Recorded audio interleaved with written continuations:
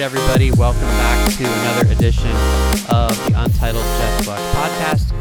I am your host, Jeff Gluck, and it's a 12 Questions Wednesday. So Jamie McMurray is sneaky funny, and he usually makes for a good 12 questions, and so I asked him to do it again this year, and I hope you'll enjoy it. He is having quite a good year for Chip Ganassi Racing. Obviously, Kyle Larson gets most of the attention on that team, but McMurray is plugging along and doing quite well. So let's hear what he had to say in this week's 12 Questions. All right, I'm here with Jamie McMurray, and Jamie, the first question is, how much of your success is based on your natural ability, and how much has come from working at it? I think everyone is a little bit different. I feel like I work at it more than most. That microphone is really close, Jeff. The microphone is really. I don't have very good mic technique because I'm used to it. So, do other interviewers, like the professional ones, hold it farther from your mouth usually? Like this?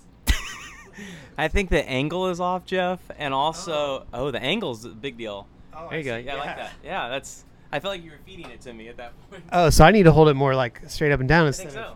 I was holding it like horizontally. Yeah.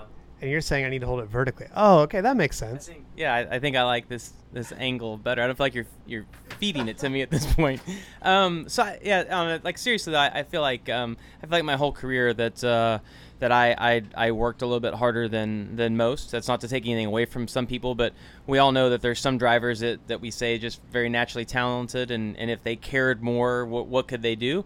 I don't feel like I'm that guy. I feel like I've worked really hard to get where I am, and that I still feel like I study harder and work harder than most. Okay. So Jeff Gordon, Tony Stewart, Carl Edwards, and Nat Dale Jr. have all retired or announced their retirement in the last couple years. What's your pitch for their fans to become fans of yours? I don't have a pitch. I think that I don't feel like you should try to sell somebody on becoming your fan. I think when you watch races on TV or you see interviews, if you like those people, if you like the way they race, or if you like the way they live their life, or you just we all are turned on by different things, and I'm not a salesman. Okay. What's the hardest part of your job away from the racetrack? I think the hardest part in general is always trying to be turned on. The reality is that we're probably all not as good of a mood as we show we are. And my wife tells me a lot of times, she's like, it's crazy how you kind of turn that on when you're supposed to. And I don't do it on purpose. Like I don't consciously think, well, Jeff Gluck's getting ready to interview me, I need to be this way, but we do because the truth is, if there's some days that you're not in a good mood and what you really want to say, you can't. So I mean, to me, that's the hardest part, is just trying to always be turned on and say the right thing. Yeah, that makes a lot of sense. So let's say a fan spots you eating dinner in a nice restaurant. Should they approach for an autograph or no? Well, everybody's different about this. I am completely different when I'm with my family than when I'm alone. If it's a team dinner or if I'm just with a couple of guys, that's a totally different, like, to me, I would say no all the time because you're eating, but it's totally different. When I'm with my family, I get really defensive of people that come up and I'm not as friendly or as outgoing because even I chose this, right? Like I chose to race cars and to be on TV, and I know what comes with it. My 4 and 6 year old did not, and they don't really have a choice when they're with me. So it's completely different when I'm with my family. Okay. What's a story in NASCAR that doesn't get enough coverage? Well, I'm into fitness right now, so I think that the story that should be out there, especially like with what Matt and Jimmy and I did, and a lot of the crew guys even in the garage did last week. I think that covering the fitness level of a lot of people in the garage would be interesting. There's this huge debate of whether people are, race car drivers are athletes or whether they're not. And I think people would be shocked to see what some people are capable of doing outside of a car. Do you think that since you've got more in shape, can you notice a difference in the car? You know what? There's maybe a small amount in the car. I honestly, what I have noticed the biggest change in is the attitude of everyone on my team. I think when those guys see you putting in the effort and the work, we have a super fitness oriented team anyway. There's a lot of guys that do marathons and a lot of training. So I've really, like, I have noticed the attitude of them. Because this is the deal, is that if you've never driven a car, I think if you work on a team and things don't go well at the end of the race, in my mind, I know that maybe the handling of the car went away, but I think there's always like a little skepticism in people of like, well, did they get tired? Like you maybe hear the little rumblings, and I think the attitude on our team has been awesome with what all's been going on this year. Who is the last driver you texted?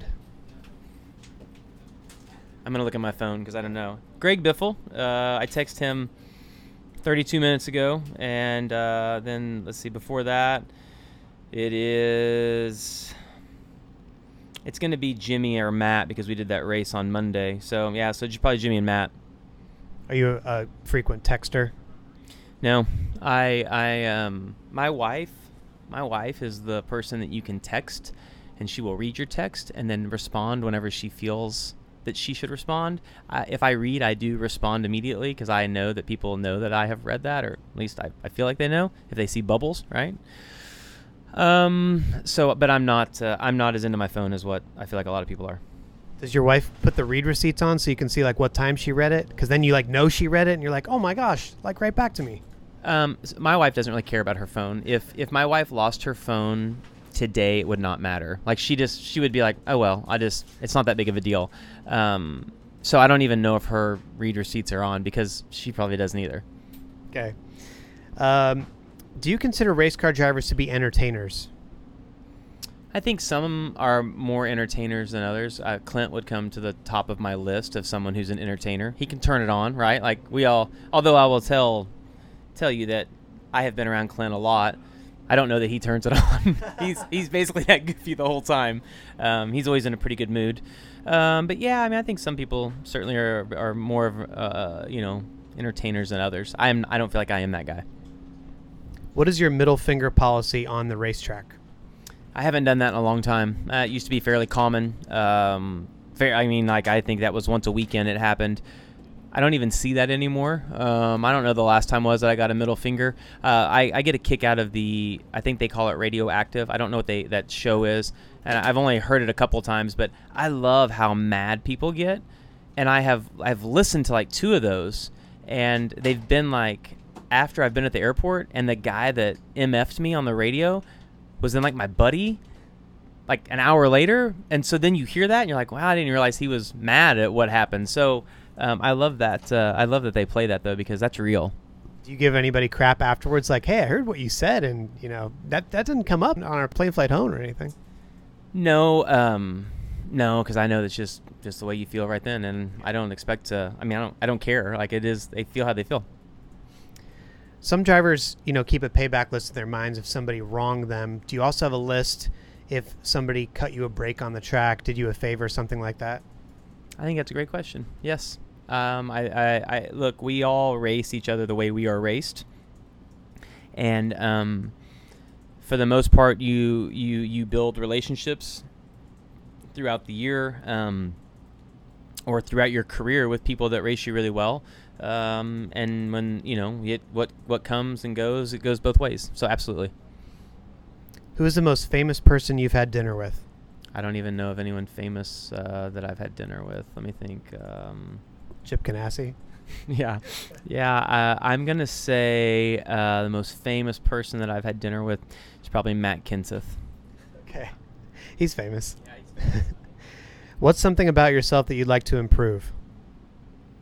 Let's see. Let me think of something.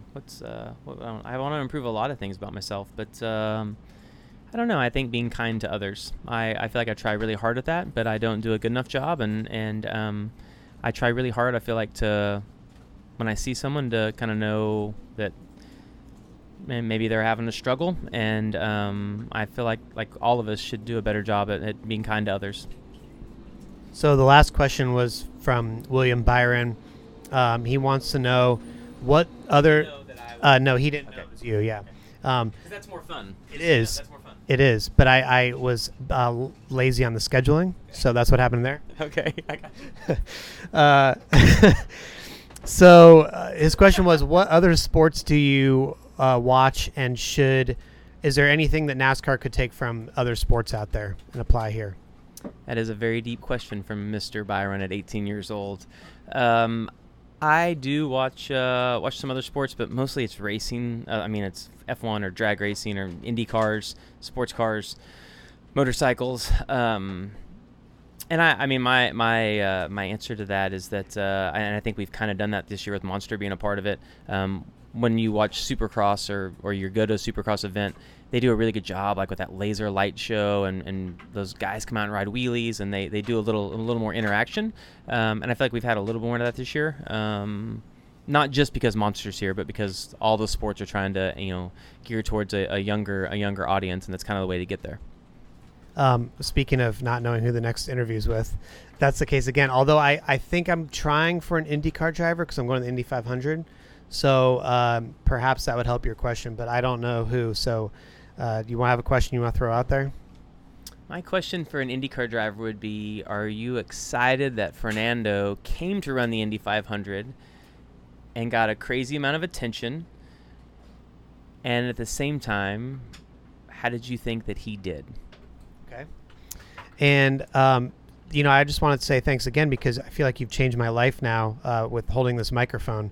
I now have a whole new, this whole interview, I was very conscious of it. I feel like I'm doing it the right way now. So thank you for that help. Nobody else, it's like having something in my teeth all year. Nobody's told me you have something in your teeth. And now you finally said, hey, you're holding the microphone wrong. Well, it's funny because I knew that was going to happen because we've been talking about it behind your back the whole time. They're like, wait till Jeff Gluck interviews you because the way he holds this microphone is really weird. I don't believe that. But thanks for joining us. Thank you. So there you have it, folks. The microphone technique thing, I still feel like I was holding it correctly. I'm not sure. I'm gonna have to ask some experts on that one because I was holding it up to somebody's mouth. If you're standing across from them, you don't hold it straight up and down right under their mouth, do you? I don't know. I'm gonna have to look at some pictures or something. Anyway, I guess actually as I'm talking to you, I'm holding it under my mouth, not directly pointed at my mouth horizontally. So this is why I am a writer and not a professional broadcaster. But I'm gonna have to figure that out and ask some of my friends. Anyway, to let you know what's coming up for the rest of the week, I am now in Indianapolis, Indiana, to cover the Indy 500. Monty Dutton is covering the Coke 600 for JeffGluck.com. So tomorrow will be a social spotlight with John Wood, who runs the Wood Brothers Racing Twitter account. So funny on there. It's one of the best team accounts to follow. Really entertaining stuff. So I hope you'll enjoy what he has to say. And then fingers crossed, if everything goes well and we can work out the schedules and all that, a post-race podcast Sunday night with NASCAR Chasm, who lives in Indianapolis. If my plan is to cover the Indy 500 and then invite myself over to NASCAR Chasm's house and then spring a invitation on him to cover the post-race podcast and do that with me. So we'll see if that works. I think it could be fun. It'll be a very late night, but I'm gonna have to stay up anyway to post Monty stories and all that stuff. So coffee, energy drinks, whatever. That'll fuel me that day. And then it's off to Portland the next day for me to apartment search. And then we come back. I drop Sarah off. I drive from Indianapolis to Dover, Delaware, cover that race. Come back from Delaware to Charlotte, drive back there. And then the next day, we are picking up a moving truck to haul ourselves across the country. So it's going to be a little bit of a whirlwind, of course, but the racing doesn't stop. So the podcasts keep coming as well. Anyway, hope you enjoyed this one, and I will talk to you tomorrow on the Untitled Jeff Gluck podcast.